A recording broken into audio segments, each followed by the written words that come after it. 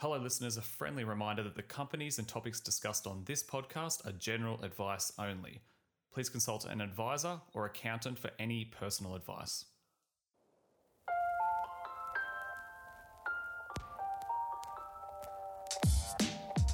Hello, listeners, and welcome back to the Market Pulse podcast for a new year, 2021.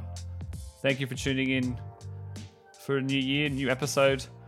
My name is Dion Grubin, and this is episode 43 of the Market Pulse podcast, the In Peaches and Cream edition.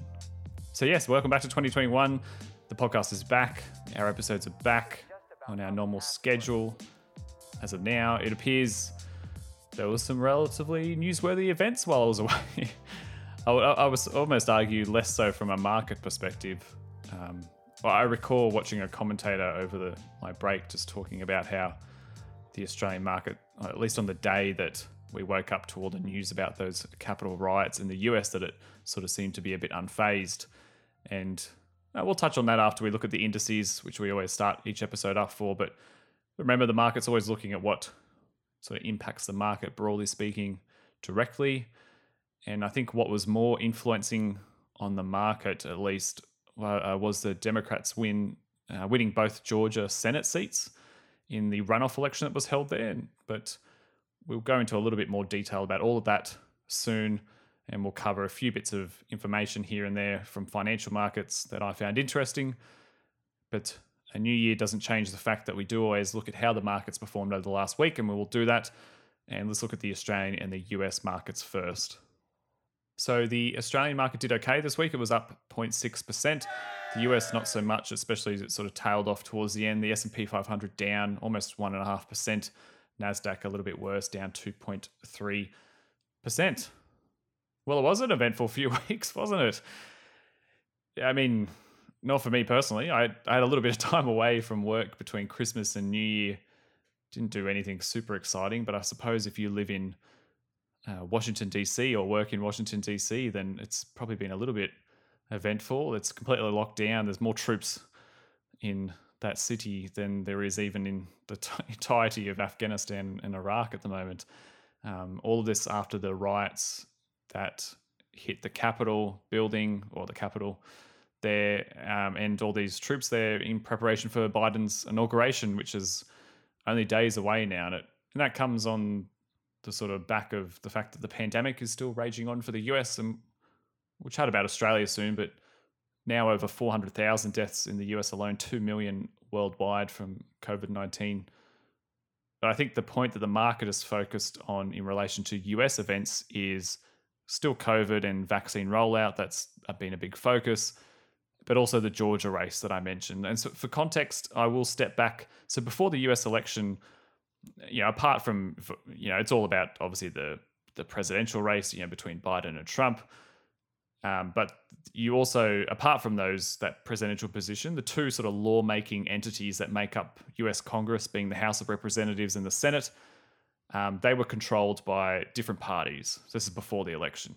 So prior to the election, the House was controlled by the Democratic Party under Nancy Pelosi. At the Senate level, though, that was controlled by the GOP, the Republicans, under the Senate Majority Leader Mitch McConnell. Now, when everyone voted on election day, they not only picked a presidential preference between Biden and Trump, and there was another libertarian candidate, I think, as well. But anyway, they also voted down ballot on Senate and House seats. So when the dust settled and it became clear that after a couple of days that Biden had won the presidency through those key swing states we spoke about before Christmas, the other bit that became clear was the Democratic Party had continued their hold on the House, so they already held it going in, albeit that they actually lost seats though, so they actually did go backwards in this recent election, so they lost seats, but they still have a majority of the House seats, so they still retain control. The issue was the Senate, and that's because of a state called Georgia. So Georgia's not the only state that has this rule, but there's not many, but Georgia has a rule where the winning candidate for the seat, so we'll give you an example, right? So let's say you have a Senate seat for the area of Melbourne, and you have 4 candidates running for the area of Melbourne for Senate. Now, what happens is you need to get at least 50% of a single candidate needs to get at least 50% of the vote to win the seat outright. Otherwise, it goes to what's called a runoff election. So if we look at our pretend make-believe Senate seat of Melbourne, let's say the votes come in and you've got John who gets 40% of the vote, Jane 35%, Jess got 15%, and Jim got 10%. Now, obviously, you look at that and you say, well, John clearly won here, 40% of the vote. But under the rules that Georgia operates on, that's not enough to win. That's not enough. And you go to what's called a runoff election. So what happens next? The top two candidates, so in our example, John got 40%, Jane got 35%. Those two would go to a special election just between the two of them. So everyone else gets the boot out, but the people who got the top two amount of votes go to a special election between them both and pits them against each other, just those two. And the winner of that is who wins the Senate seat. Now, what happened in Georgia was this occurred for both Senate seats. One was up just normally. One of the Senate seats was up normally. Another one was up because of the previous person retired. But both of the Senate seats were up for grabs, and none of them in the actual normal election day, no one actually got at least 50% of the vote. The Republican candidates got very close, but they didn't quite get 50%. Hence a runoff.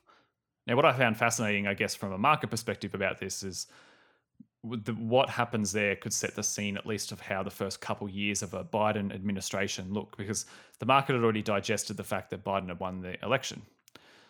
But it was watching the way the Senate fell, because if any of those two seats went to the Republicans or they retained it, the Republicans would then retain their majority in the Senate.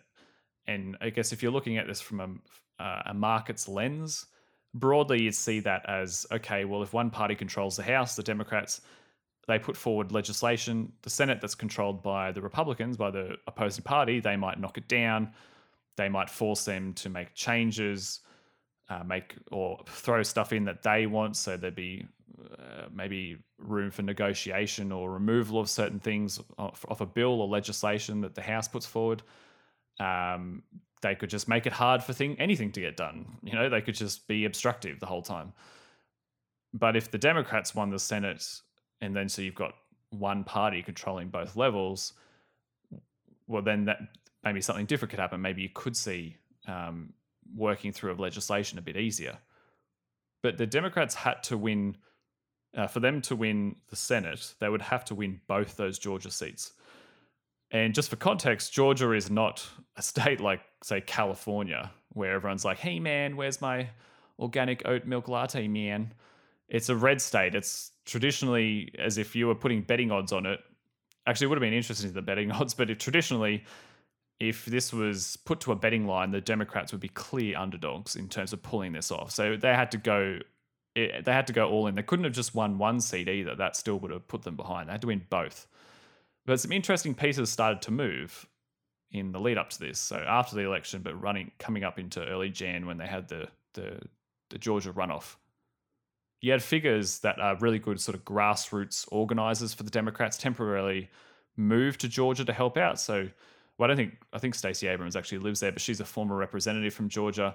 She's a good sort of grassroots on the ground organizer. You had people like Andrew Yang, he's a former presidential candidate who became really popular during the presidential campaign or during the primaries because he brought a lot of topics, like economic reform topics such as universal basic income to the forefront.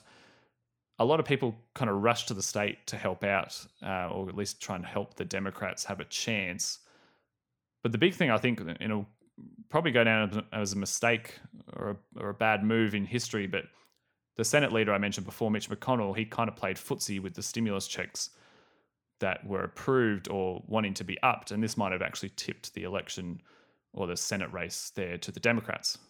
So what happened specifically? Well, remember in the podcast for many weeks leading up to Christmas, I kept saying one of the things the markets, especially the US markets, focused on, besides COVID, but related to COVID, is more stimulus coming from the government, specifically stimulus checks, like actual payments issued straight to people, so straight up spending money for households to help them with their daily living or rent assistance, whatever it is. Now, it's important not to gloss over the actual impact that straight up cash had to working people in the US. So In an article from the New York Times by Jason DePaul on October 15th, 2020 last year, he touched on the research that had been done by both Columbia University and the University of Chicago and Notre Dame about the actual tangible impact the cash injection had. Quote, the number of poor people has grown by 8 million since May. So he's referring to when that initial CARES package, so the big initial stimulus package that the US did, that's when it ended. It ended just a bit before that. So he's saying that the number of poor people had grown by 8 million since it ended. And that's according to researchers at Columbia University, after falling by 4 million at the pandemic start as a result of $2 trillion emergency package known as the CARES Act.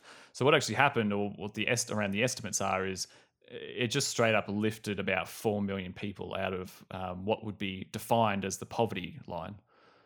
And the impact was even a bit more recently emphasized in an article or an opinion piece by economist Paul Krugman, who's a very famous economist. He wrote this in the New York Times on January 16, 2021, so just the other day. Quote, more recently, the CARES Act, which was early last year, which provided aid to businesses, expanded unemployment benefits, gave out checks and more, greatly alleviated the damage from the pandemic. Poverty itself may even have gone down while the act was in full effect. And there's a lot of data to show that just overall, the way to measure poverty in the US, that was actually slightly brought down during that time because of the amount of aid that went out. So that's a little bit of how the 2020 stimulus went. That was prior to the election, of course. But if we go back on track, we spent a couple of those podcasts sort of checking in and sort of saying, oh, there's no real movement on stimulus. Maybe there's some whispers. I think I even said my personal opinion was I probably couldn't see it happening before Biden actually came in. Like I thought there'd just be not much incentive to do anything after the election was over. But I was wrong about that. So right at the end of December, the US government did pass a new coronavirus relief package, $900 billion in spending in total. Trump signed the bill. Now, and the relief package included direct payments of $600 to eligible individuals. And there'd been a lot of sort of murmuring about it being higher. I know there was certain particular people that wanted it to be higher, but what happened next was quite interesting. There was this push to actually change that $600 payment to $2,000. And this was actually getting pushed by Trump himself. So he would tweet about it. He called for the checks to be raised to $2,000, give the people what they want. You had people like Senator Bernie Sanders saying, yep, 100% totally agree with Trump. Like he was on the floor of the Senate sort of saying, because he doesn't like Trump at all, but he's saying on this thing, he's like, I totally agree with Trump. Let's do it. Let's do 2,000. The House wanted to move on it. So the House of Reps met again just to actually vote on the specific thing of actually just increasing those checks from $600 to $2,000.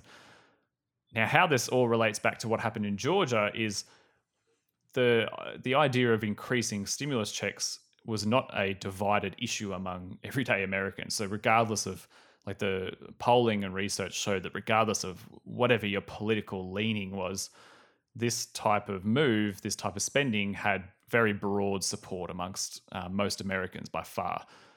And it became something that kind of defined the race in Georgia very clearly. So the increase from $600 to $2,000 in direct payments passed in the House really easily.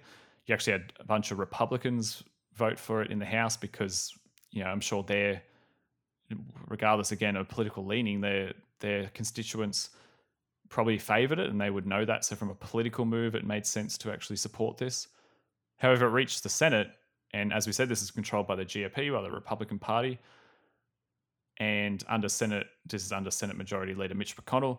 Now, this is the footsie I talked about before. So Mitch McConnell did begin to get the bill ready to be voted on by the Senate, but he didn't leave the bill as it was, as a single issue of just increasing the checks from $600 to $2,000.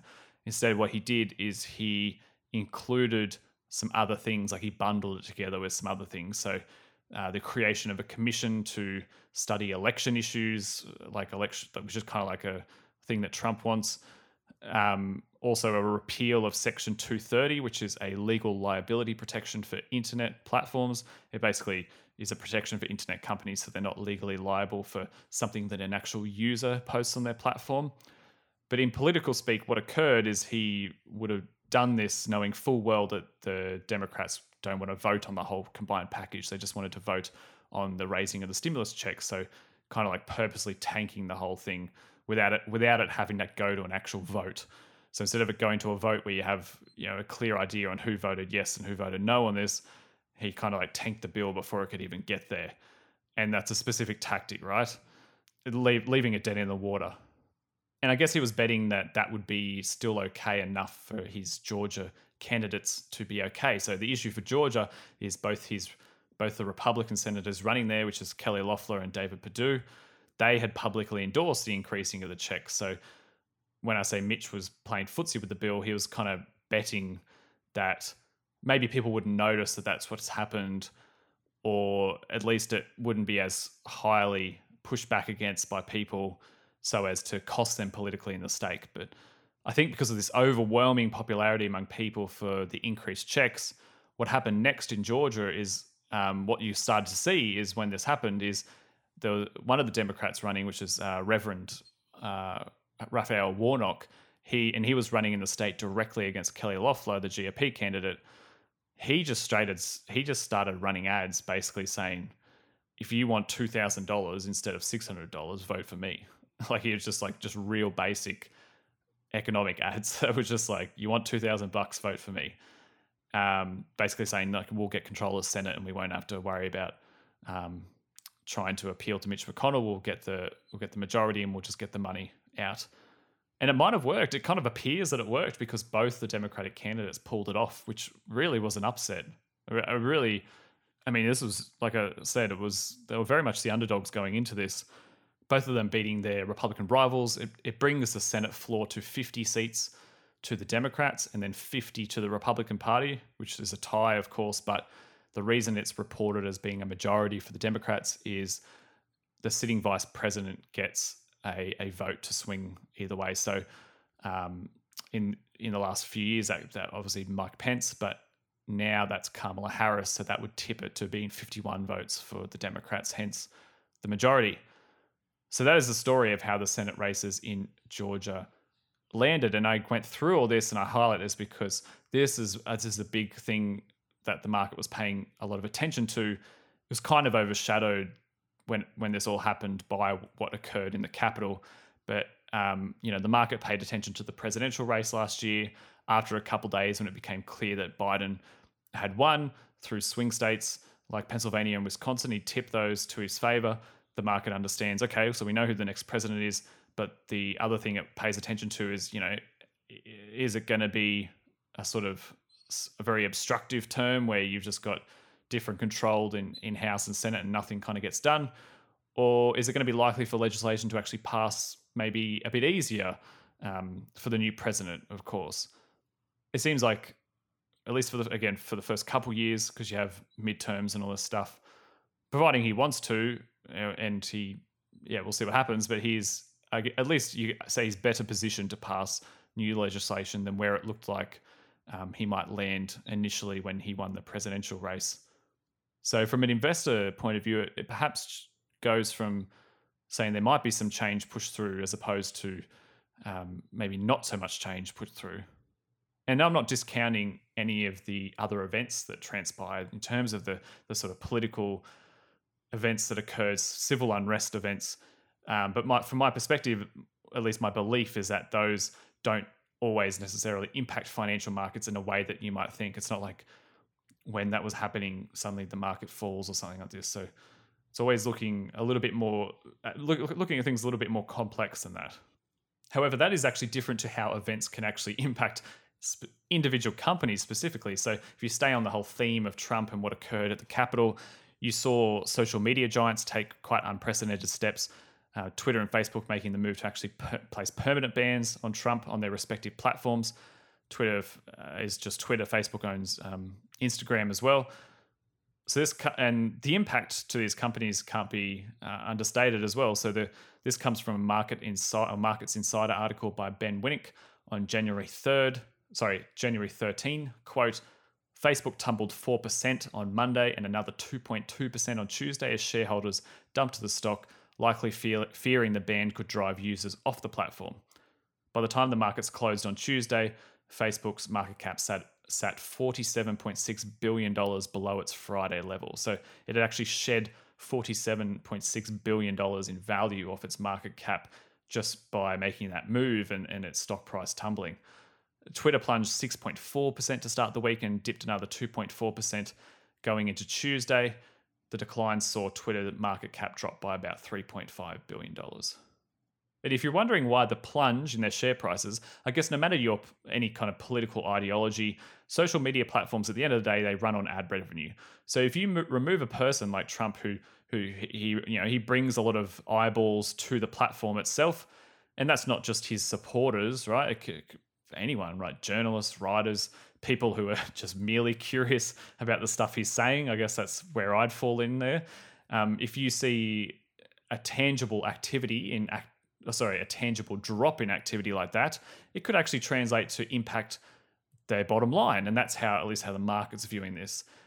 And I imagine the actual decision wasn't taken very well by Trump internally. If you recall, a few years ago, back in 2017, he told in an interview with the Financial Times that he specifically said without the tweets, he wouldn't be here, as in he wouldn't be in the presidential seat. Like, he really kind of credited that access or that platform as being a big part of his success and his brand. And he's probably not wrong there. Okay, we'll switch gears a bit and we'll get off that whole topic. I love stories about investor behavior, and this is a really classic one. And I say classic because this kind of stuff happens more regularly than it should, and then you would think. It's a bit depressing, actually. So Elon Musk, CEO of Tesla, through a tweet, caused investors to basically pump up the share price of a completely irrelevant company. And Elon Musk himself didn't do anything wrong. It was definitely an investor fault, but it's hilarious. So if you haven't heard, there's been a lot of privacy concern chatter about WhatsApp lately. It's caused a lot of people to actually leave the platform and stop using it, specifically about its ability to share data with its parent company, Facebook.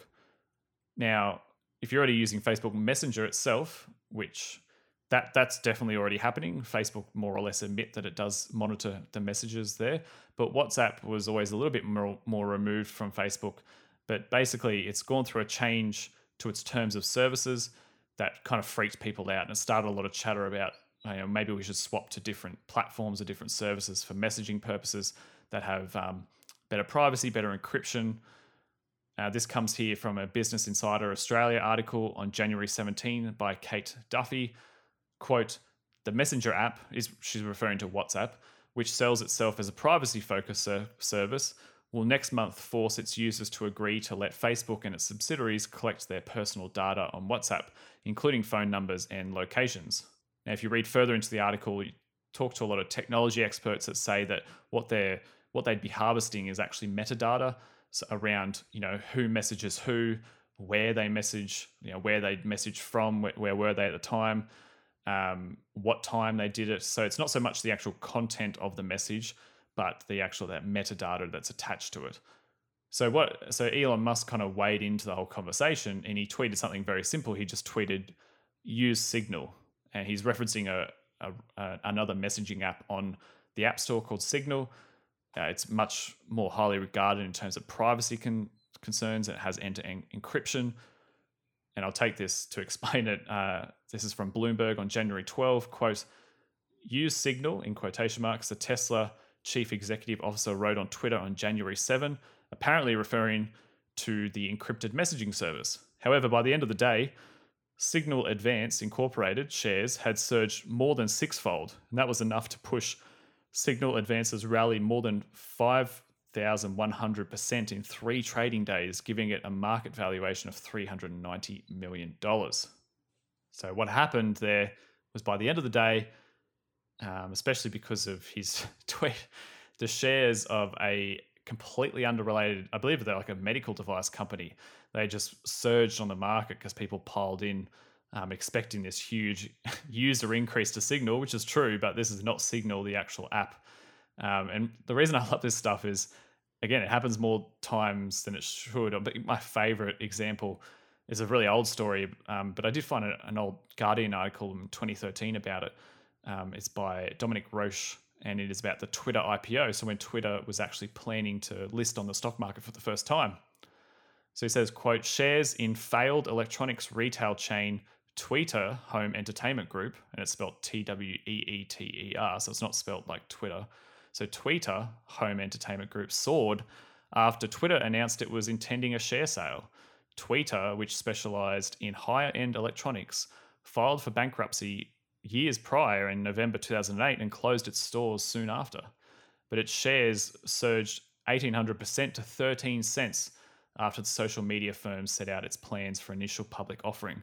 And what happened was the regulatory authority over there for their markets had to suspend the trading on Twitter because they realized what people were doing, but the people were investing in what they thought was Twitter. And Twitter hadn't even listed at this stage. They were just piling into some somewhat similar name. And it says here, Twitter trades under the stock symbol TWTRQ, just one letter different from Twitter's intended ticker symbol, which is TWTR. So people don't even pay enough attention to the actual code itself either. But I just love that stuff because it's just when the madness of the crowd catches up and people just pile in because they want to be part of it. They don't want to miss out. And finally today, I'm going to touch on something a bit closer to home here in Australia. It's not really about a specific company, but again, I guess a little bit of more investor behavior, but from 2020. So there was an interesting article which I read just a couple of days ago, January 15th, in the Financial Review by Alex Vikovich. It's about Vanguard and their ETFs, or exchange traded funds, which we've talked about before. So Vanguard are the second largest asset manager, and they actually reported that they've had their best year. So 2020 was their best year in the Australian market since they actually entered the Australian market, which is a couple of decades ago. Specifically, they lured about $5.7 billion into exchange-traded funds over 2020. In terms of percentage, they had a 12% increase in inflows into its ETF business compared to the year prior in 2019. So a 12% increase in inflows there. Then another one they say is their Australian shares ETF. So I think they're referring there to the ticker code is VAS. So it's just an Australian shares ETF that they have listed. It experienced greater inflows than any investment product on the local market last year. $684 million invested in the fourth quarter of 2020 alone, which is massive. So it kind of shows that last year, as turbulent as things were, there was a lot of people that also saw this as an opportunity to invest as well. And that's something I did this with two ETFs that I own. I have a Vanguard Australian shares ETF. I also have a NASDAQ. I've mentioned this many times before, a NASDAQ 100 ETF, and I did top up both. The thing that you have to sort of remember this is, at no point did I know when the right time to top up was. It's not like you can pick the bottom. I guess the way I took it is, I'm not going to pile. If I had a few $1,000s saved up, I'm not going to just pile it all in on the same day. But the way I sort of did it is I put a little bit in, I think in like March, which, turned out to be a good time to do it because that was pretty much near the bottom. Again, I put a little bit more in sort of maybe late April, early May, and a little bit more towards August, because again, at the end of the day, you're going to keep hearing that, oh, is this the bottom of the market? Maybe it's going to crash again. And maybe it was going to, who knows, but it didn't in the end. There's no way of knowing that in the time, but I would say that I'm personally part of that big surge into ETFs last year as well. At least I topped up the ones that I had. Like it seems like an obvious opportunity there, and that was something that seems to be broadly shared among Australian investors because it was a big year for ETFs. But yes, that is it for the podcast this week. This is our Welcome Back podcast. Thank you for tuning in. I know I was racket on about this, but if you haven't already, leave a review about the show, about the episode, about the podcast on whatever platform you use. If you can, that is. Not all of them allow it. I hope you enjoyed the episode, the first one back for 2021. Looking forward to keeping on top of some interesting topics as we go through the year and we see how COVID vaccines roll out. We see how the recovery continues to roll out as well. Cheers for tuning in to this episode. My name is Dion Gribben. You're listening to the Market Pulse podcast. Have a good one.